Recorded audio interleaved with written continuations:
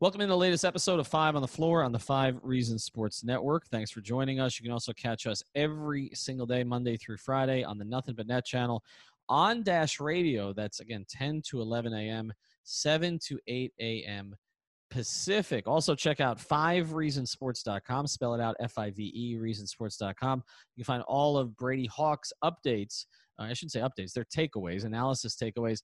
Brady's hit some things right on the mark lately, so definitely check out his work. He's one of the real success stories of the network, and we appreciate you checking out the site. Also, check out our podcast. 3 yards per carry is going strong now, as 2 is in camp. 5 rings Canes. Everything on the college football situation and whether there actually will be a season. And our great sponsors. Biscayne Bay Brewing is one of our favorite sponsors, is the official sponsor, not only of 5 Reasons Sports Network, but also of Inter Miami and the Miami Marlins. This is South Florida's actual independent brewery. Biscayne Bay is owned by local guys who employ people in this community to make their beer right here in South Florida. These guys are committed to our community and support 5 Reasons Sports, so we can keep bringing you all the local sports content you can handle. If you care about supporting local business and drinking amazing beer, grab their stuff, Marlins Lager, Miami Pale Ale, and Tropical Bay IPA at all major retailers throughout South Florida. It's the beer we're drinking at 5 Reasons Sports, and you know who's drinking it more than anybody else? Matt Perdomo. We won our beer. He picked it up last week, so we're going to make sure we get that to me, Alf, and Alex. All right, today's episode. Gotta make sure. Welcome to 5 on the Floor, a Miami Heat and NBA podcast from Ethan Skolnick with Alphonse Sidney, a.k.a. Alf954. Brought to you by the 5 Reasons Sports Network.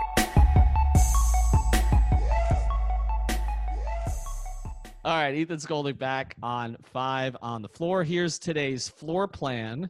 We're going to get you up to date on everything that's going on in the standings and the seedings in the Eastern Conference. This comes after the Heat not playing tonight, obviously beat Indiana last night as we're recording this.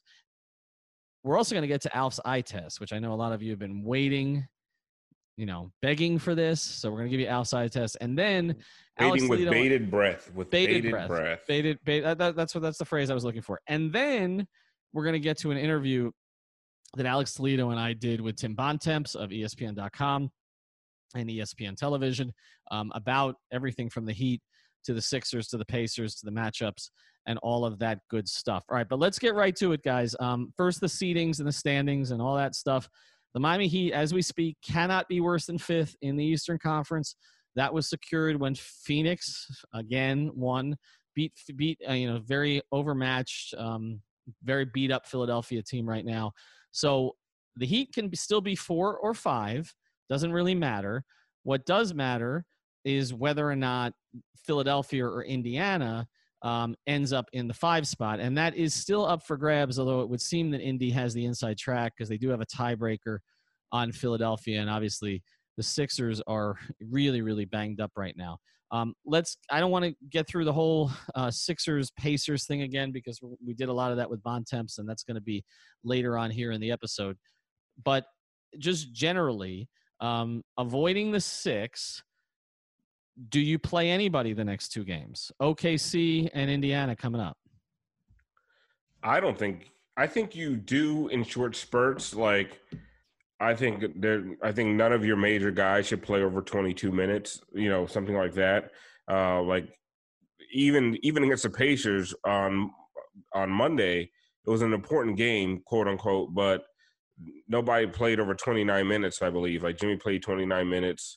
Mm-hmm. They really kept the minutes low, and they spread it around to just everybody. I think you can play this game, get guys reps, get guys comfortable without overplaying anybody. Like, get Chris Silva and Gabe Vincent a bunch of minutes tomorrow, all right? It doesn't make a lot of sense for you to go out there because at this point, 4th or 5th doesn't matter because we all know home court doesn't matter in the bubble. We talked about that ad nauseum. And you can't really gauge it's not like you can really gauge who you're going to play. And I don't know who you prefer at this point, the Sixers or the Pacers. So jockeying for position in that manner doesn't make a lot of sense to me. So to me, I think everyone should play that is healthy enough to play. but like really, really, really restrict the minutes and get the guys that aren't going to get a lot of run. Myers Leonard should play some in this game. Like I said, Gabe Vincent, Chris Silva. I don't even know if he played Derrick Jones Jr. a lot because the way he played last game, there might be a role for him playing with Dragic. But Solomon Hill should play a bunch of minutes. Let those guys get these minutes, get some reps. If Kendrick Nunn can go, I think Kendrick Nunn. I think KZ's still hurt.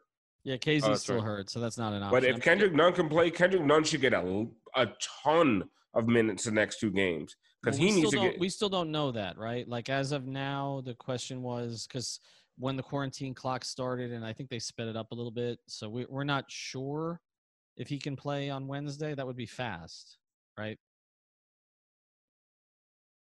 Yeah, I'm not sure. Yeah, I mean, I think Friday is more likely for Kendrick. But if he can go tomorrow, like I said, if he can go tomorrow, you play him a ton of minutes. But especially Friday, if Friday if he can go Friday, he should play 30+ minutes. Like, and it's not about injury or anything like that. It's just about getting him comfortable. Let him feast on a Pacers team that's not playing anybody and get him some confidence because that guy's confidence seems shot right now. Yeah, I'm on the same page there as far as the minutes distribution. If the guys really want to play and they feel like, how Bam was talking after the loss was, basically like we still want to get right. And that was obviously before this big Pacers win. And I don't know if they still feel some of that as a team or maybe, get them a couple quarters and then rest them for the second half. I'm good with that too. But I guess it all depends on how much they want to go and how much the team needs to, how much they feel like they actually need to play these games at this point as far as, rounding into shape before the playoffs. I also think part of it is that, against Indiana, they're not going to want to show anything. I mean, I just think it's more likely he gets a few guys some burn against OKC. I don't know what you need to see from Jimmy at this point. I don't know what you need to see from Dragic. But, you are going to run out of bodies at a certain point. More hero handling reps. I'm good with that. Yeah, for sure. No, I think that's something. I think you hit on it. I think Myers should play a lot. I think that would make not that there's the reason you do it, but I think it would make Heat fans feel better because they think there's some great conspiracy. I've never seen anything like this. They think there's this great kneeling conspiracy with Myers. It's like, did you forget about? It's a crossover Dolphin Heat fans.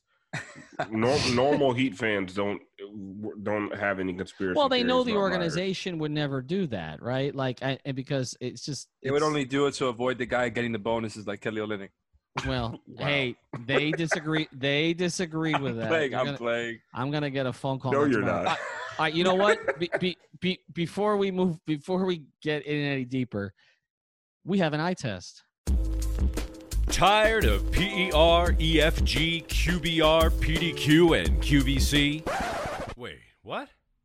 Well, ditch the calculators and spreadsheets and check out the only stat that truly matters. It's time for Alf's eye test.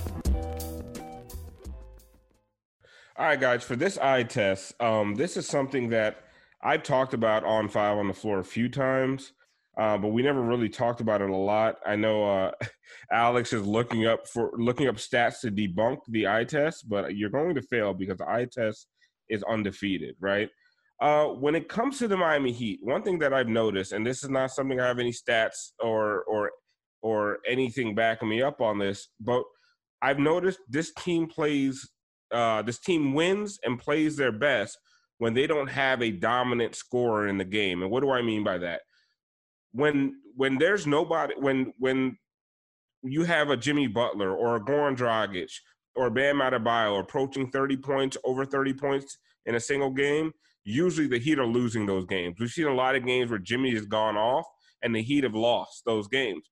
And why is that? Because I feel like the Heat are at their best offensively when you don't know where the attack is coming from.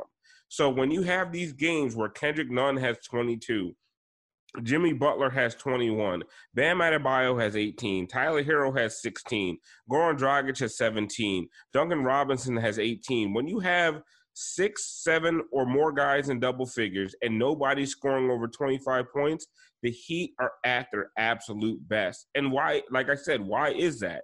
It's because the Heat don't – outside of Jimmy Butler and for certain spurts, Goran Dragic, the Heat don't have that go-to scorer that can just completely take over a game, right? They have a lot of guys like Duncan Robinson who do things off of other guys. So if the ball isn't moving, if the assists aren't up, if the spacing isn't right, the Heat offensively look bad a lot of times. So when the Heat are running on all cylinders, you're seeing tons of ball movement. And a lot of times you are seeing Jimmy Butler as a go-to ball handler and creator, but not necessarily a scorer. So that's my eye test. So when you see the Heat going into the fourth quarter and there's a bunch of guys in the teens, like that bodes well for the Heat the rest of the way. That means there's a lot of guys that got shots up, got comfortable, and can execute down the stretch. If one guy's dominating the ball, that isn't Miami Heat basketball in 2020. It just isn't. So that's the eye test. I'm gonna let Alex come in and tell me that if I'm right or wrong, but I already know I'm right because the eye test is undefeated. I love how confident you are, and honestly, what I love more than that is how long you went for there. I was really, really rooting for you there to keep going and stalling so I could get these numbers right, and I had to do it manually, man. I wasn't really sure how to do it on NBA.com stats for, when somebody scores 25 or more. So I did it manually for, the 5 guys we think that, could get to 25 points. Jimmy, Bam, Goran. And then I also threw in Duncan and Tyler for good measure. And, buddy, I really do agree with the point, but you're wrong on this one. The stats tell me that you're wrong on this one. Oh, no. So I think to your point, when guys get to 25 or more, there's still other guys that are scoring in double figures, and I think they're still getting those types of looks. But I will tell you one thing: with Jimmy 25 or more, the record is 7-6. With Bam 25 or more, the record is 2-2. With Goran, I want to say it was 4 or 5-1. So it's very good. Tyler Hero was 4-1. Duncan Robinson was also 4-1. So the Heat absolutely win games when guys score 25 or more. But at the end of the day, I think what you're saying is right. I think most of these games, like they're getting 5 or 6 guys in double figures, and that's what they aim to do. Okay, maybe I should adjust it to when Bam or Jimmy go for 25 or more. It's not a good omen. How about that?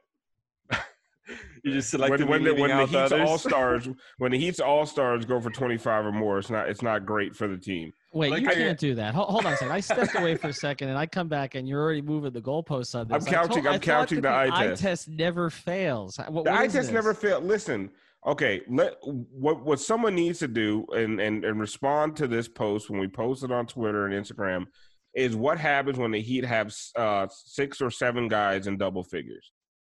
Maybe that's more of the goal is to have more guys to spread the scoring around. No, the goals have been moved is what's happened. But yeah, that's absolutely correct because this is why I don't like the eye test. Well, look, challenge. Jimmy and Bam, you are right about the Jimmy and Bam thing. We know those are the 2 all-stars, and we know now how important Duncan is and how important Tyler Hero is becoming and will be moving forward. But Jimmy and Bam were their all-stars this year. They're always the starters, always the ones kind of running everything on both ends of the floor, and collectively barely above 500 when they scored 25. So you're not very off there. I think the overall winning percentage is lower. I think we have to do the math on that. Because you said 4-1, 5-0. I mean, if you send me, if Alex sends me the numbers, you guys know that I don't like. I don't like a lot of math with my basketball, but the number support is that they're hovering around 500 when one of their main guys gets 25 or more. One of their all-stars. When one of their other guys, whether it's Goran, Duncan, Hero, and I'm sure this would apply to maybe a Kelly Olynyk or whoever gets 25, they're winning games for sure because you already know if Dragic is scoring 25 points, he's not the only one that's scoring. At least that's how I feel. But the other part of this is what we said yesterday. Then when I want to get to the Bontemps Center, we were talking about yesterday was the Heat have an unconventional team in that their 2 all-stars are not necessarily a lot of nights their best scorers or best offensive players, which is very unusual. And so, yeah, when you have a Dragic going for 24 or a Hero going for 25 or none or somebody else, then it's likely that Bam and Jimmy are doing the other things that are helping you win. So I don't even think it matters how much they're scoring, but you're getting the scoring from other players. I think it's more, they're just a really weird team. Like they're not top heavy in the same way from a scoring perspective that other teams are. Not from a scoring perspective. You're right. I think Jimmy's best offensive games are when he's not scoring the basketball a lot. And he's just doing so many other things offensively, distributing the ball, getting to the free throw line, just controlling the offense, just controlling the pace completely. And a lot of times if he's going off offensively, like the assist numbers go down. The free throw numbers sometimes go down as well, because that a lot of times that means the jump shot's falling, so he's taking a lot of jumpers. So I think the eye test has proven wrong a little bit. I'll give the eye test like a 50-50 today, because okay. I think what's proven is when they spread the ball around and multiple guys are in double figures, and the focal point of the offense isn't just the two all-stars, the Heat have a better record. Just a quick update on this. So before I did it with 25 and up, somebody scoring 25 points or more in a game, and I was just kind of looking through Jimmy and Bam and looking at their record for, above 20 basically, and the theme was pretty much the same, hovering around 500 for Jimmy and Bam, and that's games that are basically 20, scoring 20 or more. So you're not that wrong there, man. I don't think I'm off base. I think the Heat with a bunch of they're not guys designed around, for Jimmy and Bam to carry them offensively. Yeah, a bunch of guys between 17 and 22 points. I think that's where the Heat need to be. Just a bunch of guys coming at you from every single angle. If the Heat offense bogs down into we can focus on Jimmy Butler or we can focus on Bam Adebayo, the Heat are in a lot of trouble. A ton. That means 3-pointers aren't falling. That means Dragic isn't getting to the rim. That means a lot of things are going wrong if you're able to double Jimmy or double Bam. I think this eye test should have been on Tuesdays where it's 75 degrees or lower. Listen, outside. You do not. Okay, you keep questioning the eye test. We're gonna see. I'm bringing karma on myself. I know that I shouldn't do that. But we always appreciate your contributions. I look forward to Alex sending you this stuff so you can do the math and sending it back to us. Alex, how did you put that together so quickly? Because he texted you on this an hour ago.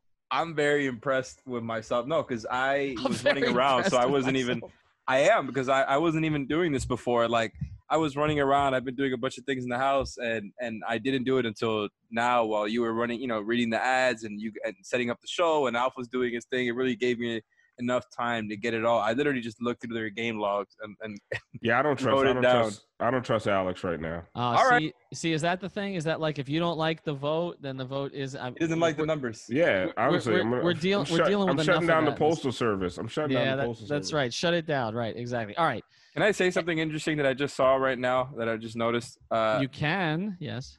Really quickly, the Heat have the 6th highest plus minus in the league, despite their 3-point percentage being the 9th highest since the bubble started. And you know that they were pretty much hovering around 1 or 2 all year. So them being 6th highest plus minus in the bubble, despite that, I think is a pretty good sign. All right. You need your own segment. After the break, we're going to get to our interview with Tim Bontemps. But first, a word from one of our great sponsors. I want to introduce you to another of the great new sponsors of the 5 Reasons Sports Network, and it is a sponsor that would be important in any time if you want to have a beautiful workspace, but it's especially important now when you need a safe one as well, and that's safecubbies.com, which offers modular office solutions designed to elevate your open office into a modern and safe environment at any budget. You can personalize your workspace with options like whiteboards, magnetic panels, acrylic sheets, and graphic branding. Most of the surfaces are non-porous for easy cleaning and can be removed or replaced within minutes. Now, this is for workplaces. They've got a bunch of different options on their professional series, but also they've got private room solutions, dividers and sneeze guards, and they have a classroom series as well. So if you're involved with a school, this is definitely something your school should check out, of course, if we have school in the fall. And that's the point here. We are entering a new normal period with COVID-19. Safecubbies.com, which is locally owned is the place that you want to go. The phone number is 754-216-1071. Again, that's 754-216-1071 or safecubbies.com. All right, welcome back to Five on the Floor on the Five Reasons Sports Network. Also, every day, Monday through Friday, 10 a.m. to 11 a.m. Eastern, 7 to 8 a.m. Pacific on the Nothing But Net channel.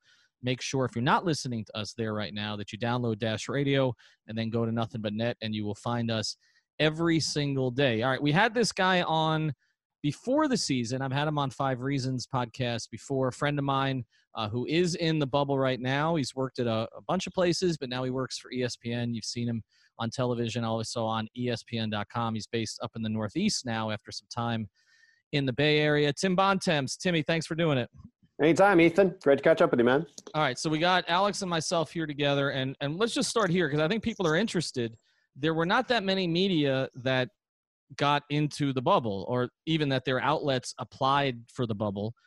Can you kind of go through what that has been like, how long you've been there, and just what that's like for somebody who doesn't know, what's going on there? Yeah, so there's two levels to access in the bubble. There's tier one, which is where my colleague Malik Andrews and a lot of people you've seen, on TV or writing, Joe Varden at The Athletic, Adrian Wojnarowski's in there now, trying to think, Gary Washburn from the Globe, a lot of people, Chris Mannix. So they're in tier one, so they can go. They're staying at one of the hotels that the teams are at. They get tested every day. They can go to practices. They can go to shoot-arounds. They can go to games. They can interview players. Then there's tier two, which is the tier that I'm in, which is you can go to the games, but you stay at an off-site hotel, and you can't interact with anybody other than waving to people from 45 feet away, which I've been doing a lot of over the past couple of weeks. So I've been going to a lot of games, and obviously it's not quite the same level of access as if you are in the first tier and can go to practices and stuff, but there's still a lot of stuff that you can pick up, as you know, Ethan, from going to games, as many games as we've both gone to over the years. There's a lot of stuff you can pick up on being in the arena that you can't watch on TV. You'll see most of what you see on TV, but especially during timeouts and, before and after games, there's stuff that you can scope out if you're paying attention that you can take advantage of if you're in the building. So it's certainly been an interesting experience to be part of. I've been here for a couple weeks now. I think I'm going to be here the whole time, and it's definitely, hopefully a once in a lifetime thing. Hopefully that we don't have the world come to a halt like this for a pandemic again anytime soon. And I could say that I was down here, part of what's an interesting experience the NBA is putting on, and experiment, I should say. And so far seems like a successful one, knock on wood. Well, I was a mile from you, and obviously had to turn around. So I'm right. I'm glad you're feeling okay. I should say. Yeah, I'm doing fine, but I'm familiar with the experience, and they have it. I will say, from my experience, the NBA has it together. They're not taking any chances. In my situation, when I got tested, I found out within about 19 hours, and I was reached by a doctor affiliated with the NBA, and I was given all the instructions, and there was a follow-up and everything else. So they're not messing around. You being there the whole time, I admire you for that. I wasn't planning on doing that, but I will get up there at some point here. And then before we get to the Heat, I know Alex wants to get into a whole bunch of stuff related to the Heat, Sixers, Pacers, etc. Like you said, I think the NBA, has been, there were a lot of questions about whether this would work. Adam Silver kind of took his league out before everybody else did, and then he wanted to bring his league back, before everybody else did, but also doing it safely. I mean, at this point, I don't love the jersey thing that they did, but beyond that, I think they got pretty much 99% of this right. Is there anything that you think they could have done that they didn't do to make it work? No, I don't think so. Look, the NBA, I think the reason this is working in ways that, baseball is like sputtering, but at least still going, and football is probably going to be in trouble. The reason this thing is working is because the partnership between the league and the players is as strong as it's ever been.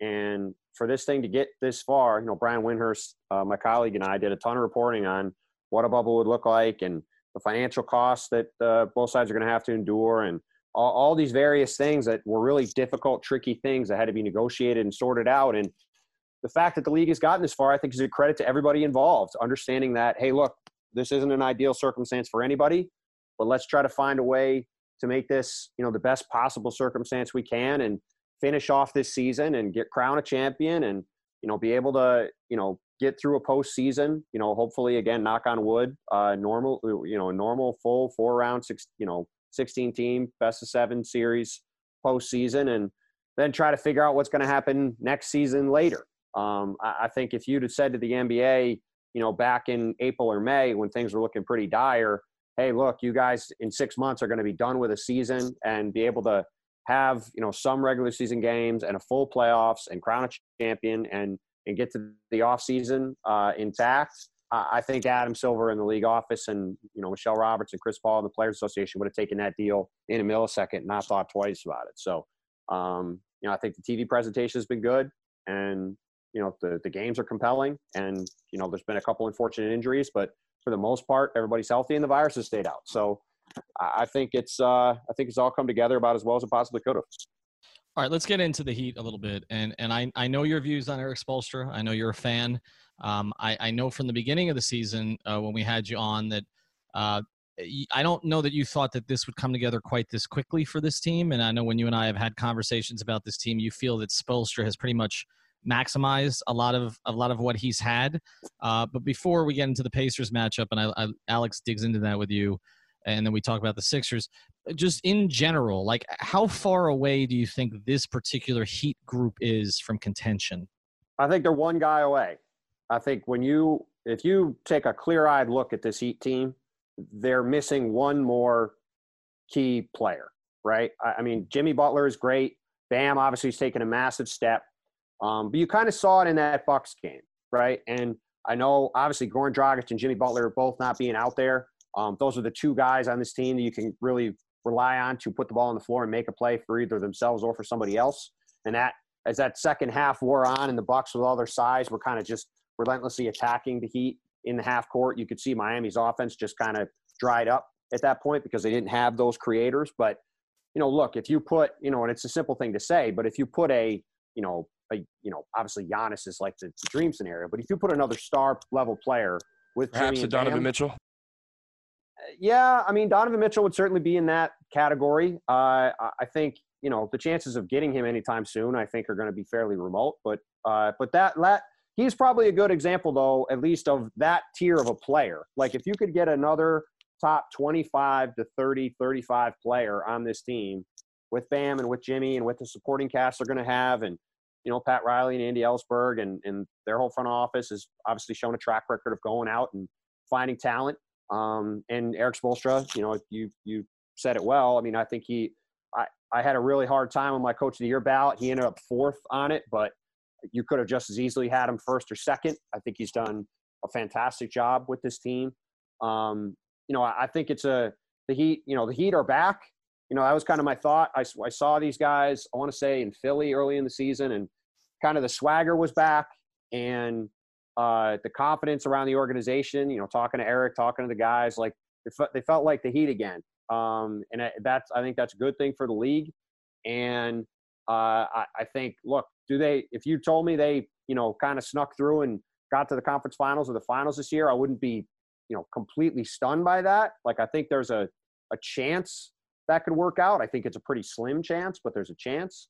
And I think that if they can add that other piece over the next, 12 to 24 months, I think all of a sudden then you're looking at a team that really is going to be in the mix in the East for a long time to come and has got a chance to, really regularly contend to get back to the finals again. So, Tim, talking about the Heat, the last time that you were on this podcast, you talked about the Heat and the Sixers particularly, and everything has changed so much with those two teams since you've been on, particularly the Sixers. Yep. So it's already changed probably 2 or 3 times now. Like even recently, we saw the change to Shake Milton at point guard, and now Simmons is out. And I'm not sure what the update is on Embiid at the moment, but I know that this team has basically taken multiple different identities. This show is sponsored by BetterHelp. What's the first thing you'd do if you had an extra hour in your day? Go for a run, take a nap, maybe check the stats of the latest Miami Heat game? I've got a better idea. A lot of us spend our lives wishing we had more time. The question is, time for what? If time was unlimited, how would you use it? The best way to squeeze that special thing into your schedule is to know what's important to you and make it a priority. Therapy can help you find what matters to you so you can do more of it. I've benefited from therapy. I went through some life changes, major life events, had some difficulties, wasn't a believer in therapy, but it helped me and it can help you also. So if you're thinking of starting therapy, give BetterHelp a try. It's entirely online, designed to be convenient, flexible, and suited to your schedule. Just fill out a brief questionnaire to get matched with a licensed therapist and switch therapists anytime for no additional charge. So learn to make time for what makes you happy with BetterHelp. Visit betterhelp.com/Miami Heat today to get 10% off your first month. Again, that's BetterHelp, HELP.com/Miami Heat.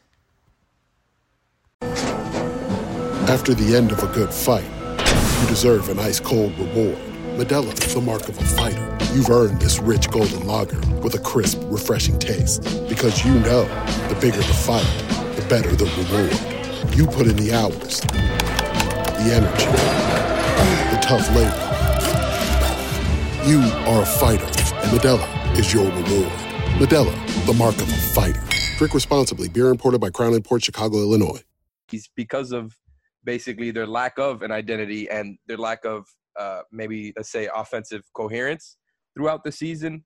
I'm not sure it's looking as likely anymore, but you look at that team. I mean, the Sixers were somebody who a lot of people picked, and I believe you picked as well to get to the finals before the season started. How would you feel about that matchup now? Because although it's looking like Heat Pacers is the more likely outcome, that is something that can still happen in the first round. And like I said, it's taking different identities. How would you feel about it in the way that things stand now? That matchup? I would be wary of the Sixers because Joel Embiid is the best player. And, you know, as you guys know, if you get in a playoff series and you have the best player, you have to feel pretty good about your chances of getting out of the series, right? And I think for as good as Bam is, and Bam's awesome, you know, Joel is, when he's motivated and ready to go, I think the best big man in the league by a pretty decent amount. Now, is he always motivated and ready to go? No. Is he hurt sometimes? Yes. But when he's there and ready, he's a hell of a guy to try to have to stop. And Philly still has Tobias Harris. They still have Al Horford. They still have, you know, your old friend Josh Richardson. You know, Matisse Thybulle's a really good defensive wing. Shake Milton can, you know, hit some spot up shots and make some plays. They still have talent. So I don't, you know, I think Miami would win the series. Just obviously without Ben Simmons, Philly's a very different team. But I wouldn't necessarily be thrilled about the prospect of having to play Philly in the first round because, again, Embiid is good enough that he could go out there and average 35 and 15 or, you know, 38 and 20 or something and wreak a lot of havoc and maybe steal a series for Philly. But I do think Miami would ultimately win just because I think, to your point, you know, they have a much clearer identity. They know who they are. You know, I think Eric's obviously a great coach. And, you know, Philly's just had enough issues here, both health-wise and, you know, and just trying to still figure out how they want to play that, you know, I would suspect that without Simmons, you know, it's just too much for them to have to be able to overcome. All right. Well, the more likely outcome is Heat Pacers. And as we're recording this, it's before the Heat play the Pacers on Monday night. So 2 of the last 3, they're playing each other. The Heat have a game in the middle against OKC. The Pacers have a game left against the Rockets. The Heat have the tiebreaker, but if it's 4-5, it doesn't matter because home court doesn't matter. But this is, you know, 90% chance that this is going to be the outcome. Neither team can get to 4 at this stage. So let's look at this matchup as well. And again, by the time you hear this, some of this may have played out. And as I speak, I don't know if TJ Warren's playing tonight. But without Sabonis, so that's the thing we've talked about a lot. I know the Pacers are playing well. The TJ, you know, Tim, people are talking about TJ Warren. Like, I know this is an explosion that he's had here, but if you look back at February and March, he averaged 20 points a game on 56% shooting. So, like, he was playing well before the break. Like, yeah, no, that's a really good point that you make. To jump in, I have kind of been bemused by, like, last week when I was at the Sixers Philly game or the Sixers Pacers game, the first game for both those teams here, when he scored 53. and people were saying some nonsensical things like this is like when Tony Delk or Corey Brewer scored 50 points in a game. Like that could not be further from the truth. This is a guy who's a proven scorer in the league, who averaged 19 a game this year, who is a really good player. And, you guys know this, from over the years playing the Pacers so many times. Miami and Indiana are two of the best teams in the league at developing players. And they do it in different ways. Miami tends to find guys kind of who are off the radar, off the scrap heap, whether it's Tyler Johnson or Hassan Whiteside, Kendrick Nunn, they find out of the G League, Duncan Robinson, they develop out of the G League, right? They tend to find young guys and develop them up and turn them into players as they go. You go way back to Udonis, obviously, with that too. Indiana is kind of a different thing where they tend to go out and find guys in the middle of their careers, bring them to the Pacers, and then coach them up and get them a lot better when they're there. You go back over the years, TJ Warren, this year's the latest example.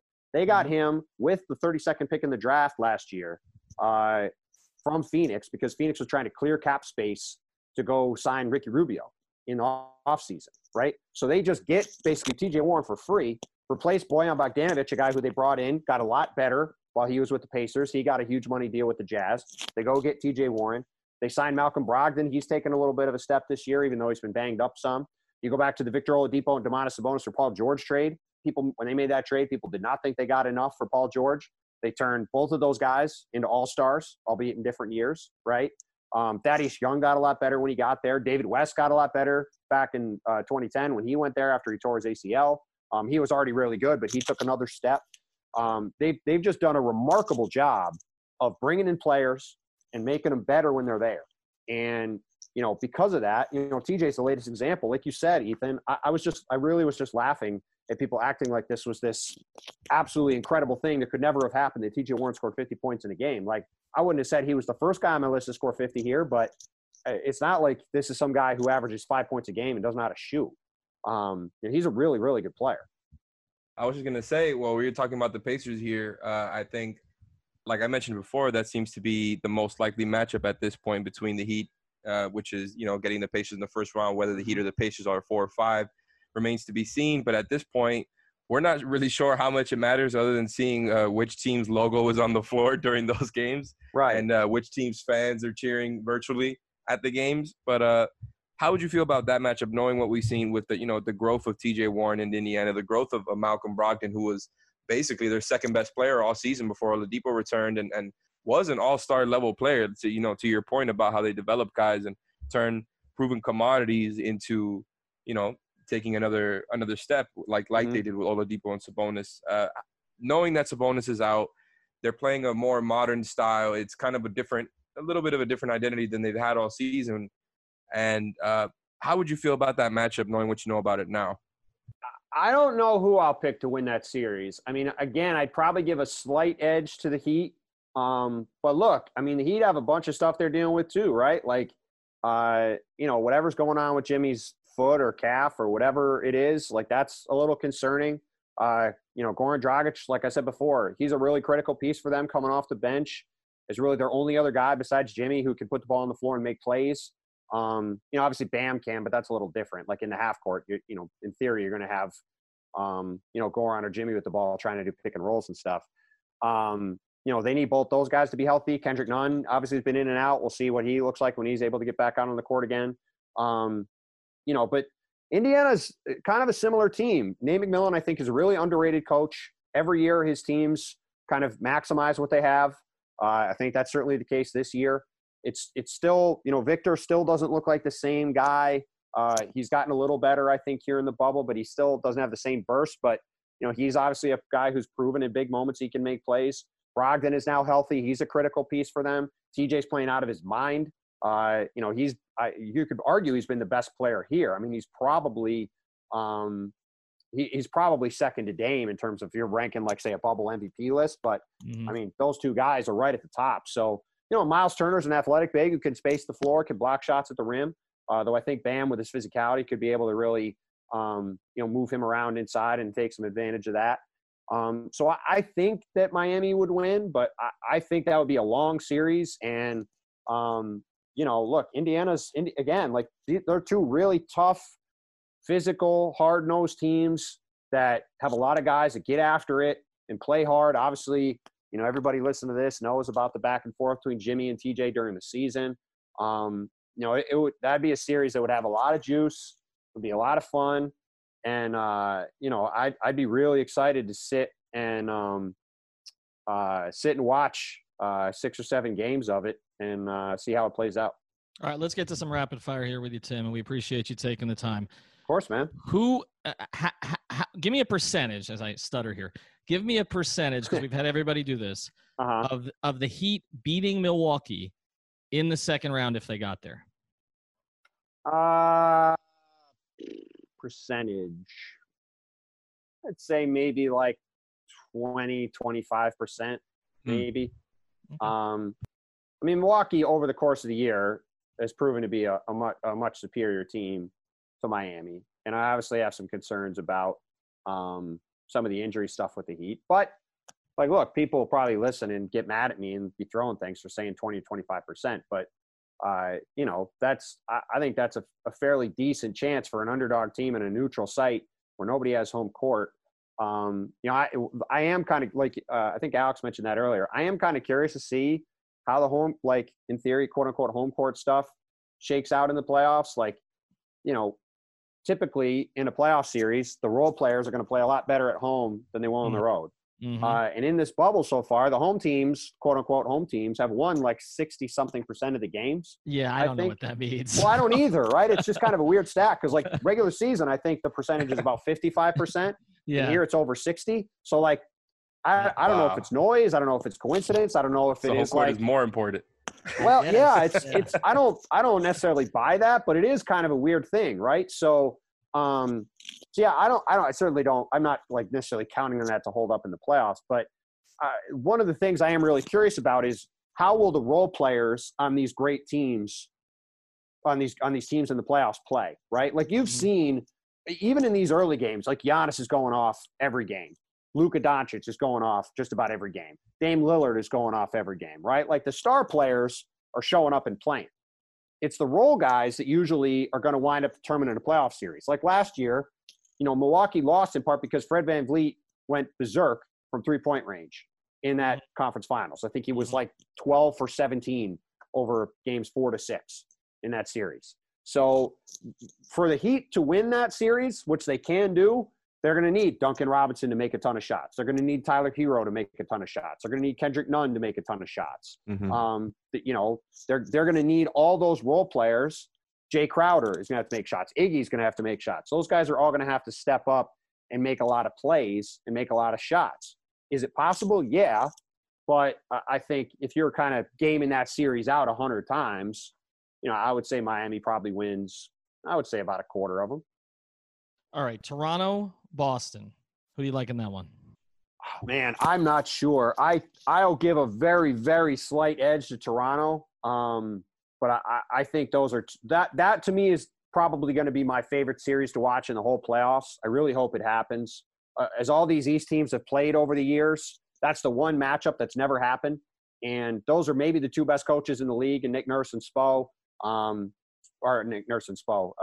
series.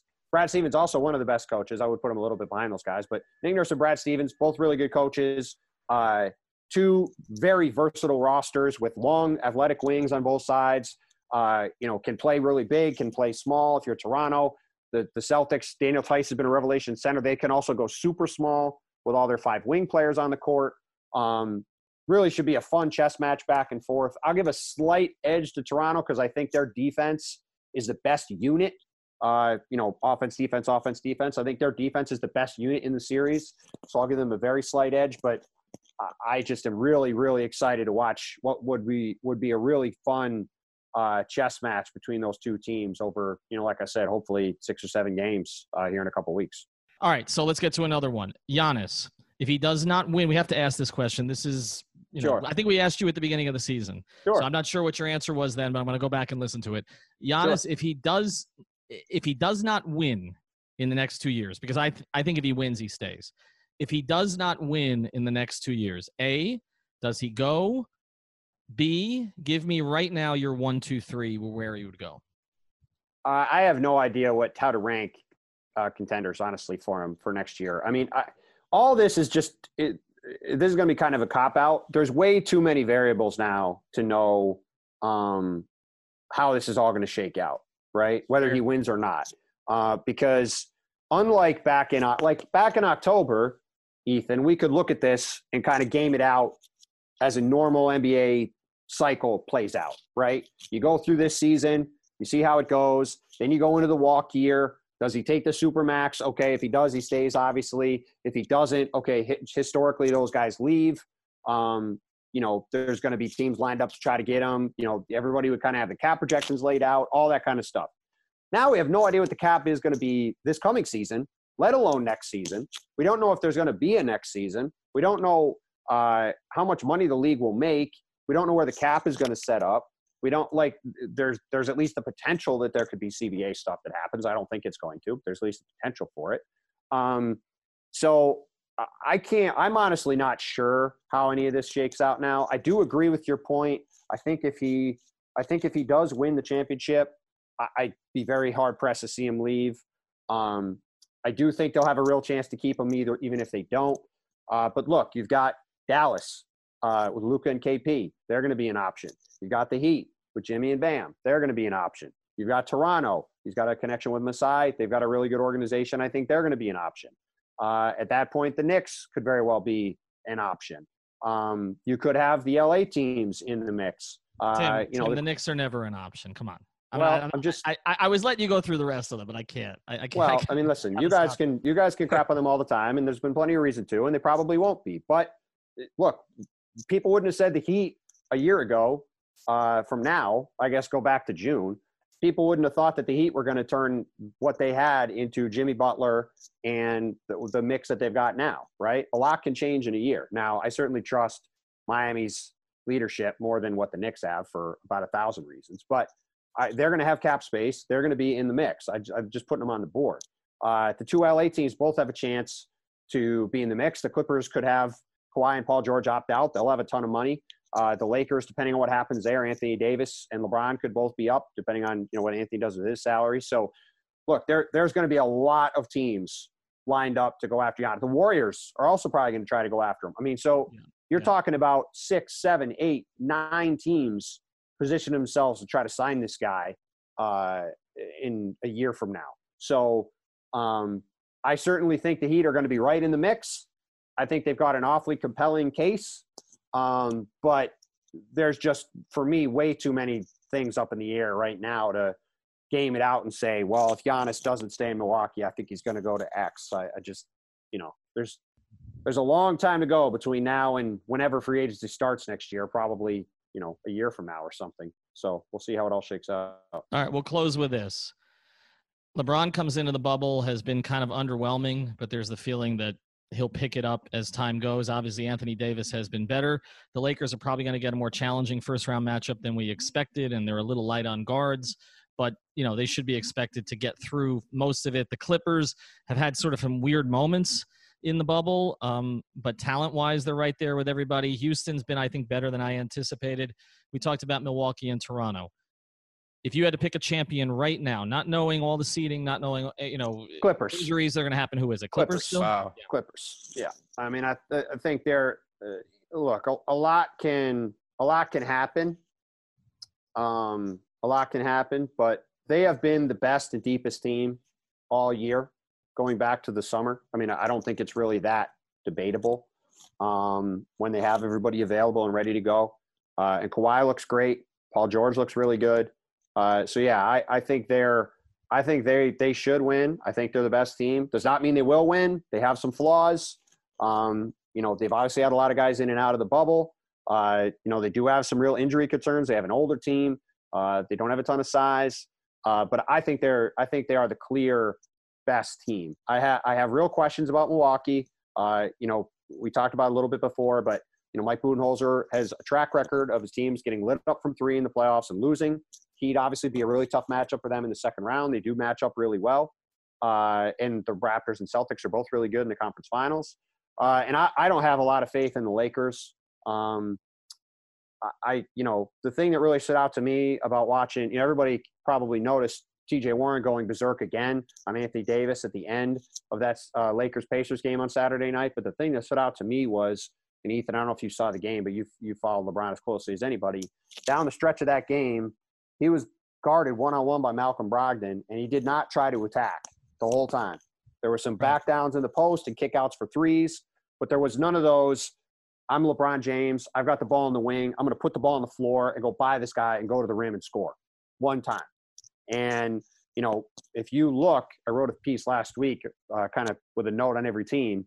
The note on the Lakers was, over the course of the season, LeBron against the 4 or 5 teams with really good, big physical wing players, teams like the Raptors, the Clippers, the Celtics, the Sixers, those bigger teams on the wing, LeBron has really struggled against those teams. He's down 4 or 5 points per game against those teams. He's shooting, I think, 7 or 8% less in effective field goal percentage against those teams. And he's going to run into those teams in the playoffs. Houston's like that. The Clippers are like that. You know, even the Blazers with, you know, it's funny, like Carmelo at this point can at least just stay in front of him and just bang on him, which might be all he has to do. So yeah, look, I think that, you know, the Lakers, obviously you don't want to necessarily bet against LeBron and AD. They're both great players, but I just don't think with their supporting cast, they have enough to get by the Clippers and make a deep run in the playoffs. Yeah, I mean, I think when you're relying on what they're relying on at guard, which is, you know, I know KCP is a good defender, but, you know, he can be extremely erratic. Obviously, we know Dion and JR are erratic. You don't have Avery Bradley. You're getting Rondo back at some point, but he has been a big minus this year to begin with. Kuzma's up and down.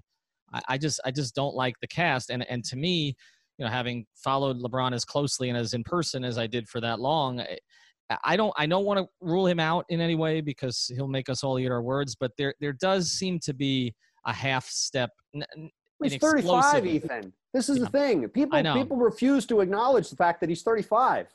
Like he's been incredible this season, right? He's been absolutely incredible. But like people get offended when you say that Giannis is the MVP of the league. It's like, well, Giannis is like 11 years younger than him. The fact it's even a debate is amazing, right? Like it shouldn't be a contest. Look at the guys who he's friends with. Dwayne Wade is out of the league. Carmelo, you know, was out of the league for a while. He's had a nice little bounce back with the Blazers, but he's not that level player anymore. Mm-hmm. Chris Paul is still great. I am third on my MVP ballot, but Chris is doing it in kind of a, like, you know, managing the game way more than like dominating it, right? He's kind of marshaling the forces everywhere. And that's kind of what LeBron is doing too. But like the fact that he's 35 years old, he should have lost half a step. He should have lost like 4 steps by now. Yep. So the fact that it's like this is even a discussion is just a testament to how hard he works and how good he is. But to your point, you look at these key pieces around them. Like you go back to the Heat days, you go back to the Cavs days. There's guys like Shane Battier, Ray Allen, Chris Bosh, Mike Miller, you know, Kyle Korver, Kevin Love, Kyrie Irving, J.R. Smith, you know, Channing Frye. These guys are knockdown, elite three-point shooters that were spaced around him, that when he hit them with those passes, they would make those shots. Now he's playing with, you know, KCP, who's up and down. Kuzma, who's not a shooter. Dion Waiters, as you guys know, not a shooter. Town Horton Tucker, a rookie who scored his first points on Saturday and now might be in the rotation. He also isn't a shooter. So Alex Caruso, not a shooter. So, you know, they're a tough, hard-nosed defensive team. I give Frank Vogel a lot of credit for that. But you look at them and you look at the Clippers, you say, okay, the 2 guys at the top probably cancel each other out. Yeah. You look after that, they're vastly different teams. So to me, it's just very hard to see how the Lakers get through the West and get to the finals. Yeah, no doubt. I'm with you. I mean, he has to play at a superhuman level every night, and I just don't know that he can get there all the time, and particularly if he's going to be seeing, you know, all the Paul George jokes aside lately, if he's going to be seeing, you know, 2 of the 3 or 4 best wing defenders in the entire NBA rotating against him. And I know they're going to have problems with AD. There's no question. Okay, they don't have an answer for AD. Yep. But LeBron is the trigger man for all that other stuff, and I think it's going to be challenging. I mean, I think they're going to benefit from their seeding. I don't really see a 4-5 matchup seeding that's going to give them a ton of trouble. But I actually disagree with that a lot. You think the Rockets? I think Houston's a really bad matchup for them because, again, like this Laker team has no wing depth, right? And so the Rockets are going to have all these 6-7 guys flying around, and they don't have, like, again, like the the Lakers are trying out Deion Waiters. They're trying out J.R. Smith. They're trying out a rookie who hadn't played all season. You know, they're really searching for options on the wing. I just think it's going to be really Well, yeah, difficult I mean, them. he'll see a lot of Covington. Obviously, he'll see a lot of PJ Tucker, who has guarded him a lot in the Even past. Eric Gordon is a big physical guy who can bang provided on he's him. healthy. Like if he tries, right. And I think he's coming back tonight. Westbrook is a big physical guy. Harden is even a big physical guy, right? Like they have a lot of guys that can just throw at him. And like if he wants to try to post up Harden, he can. Like Harden, that's the one thing Harden's really good at, right? He can do that. You know, and the other thing too with them, Ethan, and I think it's something, the biggest thing I'm watching with all these teams in the playoffs is, as you know, typically in the playoffs, these series and these playoffs take forever, right? You're playing somewhere between 20 and 28 games if you make the finals and win the title over 65, 70 days, right? This is going to be the same number of games in somewhere between 45 and 55 days. And you're basically playing every other day. Yep. And that's the thing, especially with the Lakers and with some of these teams that are older. You know, I think Toronto could have some issues with this too. They have an older team. Milwaukee actually has a lot of older players, even though Giannis is a pretty young guy. If you're playing every other day for 45 days, that's going to have a real cumulative effect on these teams. And especially with LeBron, you know, who's, again, like we just talked about, he's in year 17. He's dealing with this groin thing. Who knows how serious that is? He already looks a little bit slower. You know, if you're having to go through, you know, say 6 games against Portland and say you go another 6 or 7 games against the Rockets, just if you do that and get to the Clippers at that point, he might already be beaten down way more than he's used to be in the playoffs. And he would play 4 games, then have a week off, and then play 5 games and have 5 days off first, right? So all that stuff, it's just going to be really fascinating to watch shake out. And I just have to say, as a basketball fan, I'm a little bummed out about some of the injuries in the East. I think the first round, other than whatever series the Heat is going to be in, will probably be pretty dull.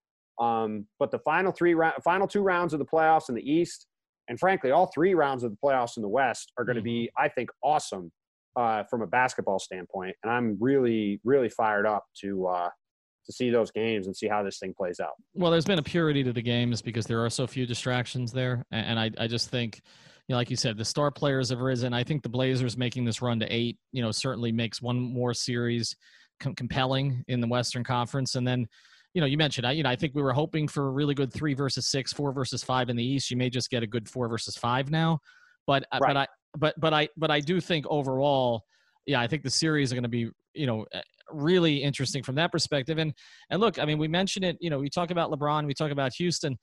You know, one of the things that may get to the Lakers eventually here is the math. I mean, at a certain point, if you're trading 2s for 3s, even if some of them are N1s, it gets difficult. And I think that's the play that Daryl Morey has been making, which is, you know, we're just going to go all in on that. I can't get the 3rd star necessarily, but we're going to go all in. I have a lot of questions about them, but you're right. I think of the teams they could see in a 1 versus 4 or 5, when you look at them, I don't put any faith in Utah with that. I mean, look, Houston could come in and shoot the ball 65 times from 3, right? They could make 25 threes, 3 games. Like they could just do that. Like they have enough good shooters. They could pull that off. It's definitely possible. And yeah, the Lakers, like here's your stat of the day. The Lakers offense is averaging 97.9 points per 100 possessions in the bubble. That is the worst offense in the bubble by over 4 points per possession. And they've played their guys, Tim. It's not like they've rested everybody. So they don't have anybody else to go to. Like you could say, oh, well, they're tuning it up. And I'm like, okay, look, again, can Deion have 2 good weeks? Yes, we've seen it. Can JR even at this stage give them some flurries? Yes, but they don't have. Well, it's a difference between if it's a luxury and a reliance, right? If you have Deion and like Deion gives you a nice game or 2 and you win a game or 2, like that's great. If you need Deion or JR or Kyle Kuzma or KCP, if you need these guys to have big games, that's a much different story. Yep. Right. No doubt, and that's where the Lakers are at. They're in need of those guys to be critical pieces that have big games for them, as opposed to, oh, hey, it's nice if Kuzma makes a bunch of shots or Deion makes a bunch of shots or JR makes a bunch of shots. It's like, hey, we need a couple of these guys to make a bunch of shots. And if I'm a Laker fan, while I feel great about having AD and LeBron, I don't feel so great about having to go into the playoffs with, this grab bag of guys that, they need to have at least one or two of them play well every game to have a chance to beat the best teams in the league. All right. Tim Bontemps, you can find him at Tim Bontemps on Twitter, also on ESPN.com, on ESPN. Be safe up there in the bubble. I am planning on making it up there in about a week and a half, 2 weeks, provided the Heat's still playing, which I think they will be. So we appreciate you taking the time, man. Anytime, man. Happy to do it and keep feeling good. Yeah, we'll get lunch up there. All right, man. Eventually. Thank you for listening to the Five on the Floor on the 5 Reasons Sports Network.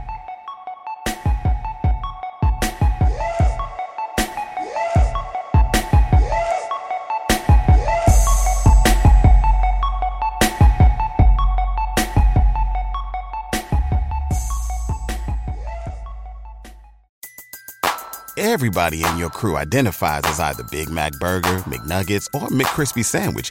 But you're the Filet-O-Fish Sandwich all day. That crispy fish, that savory tartar sauce, that melty cheese, that pillowy bun. Yeah, you get it.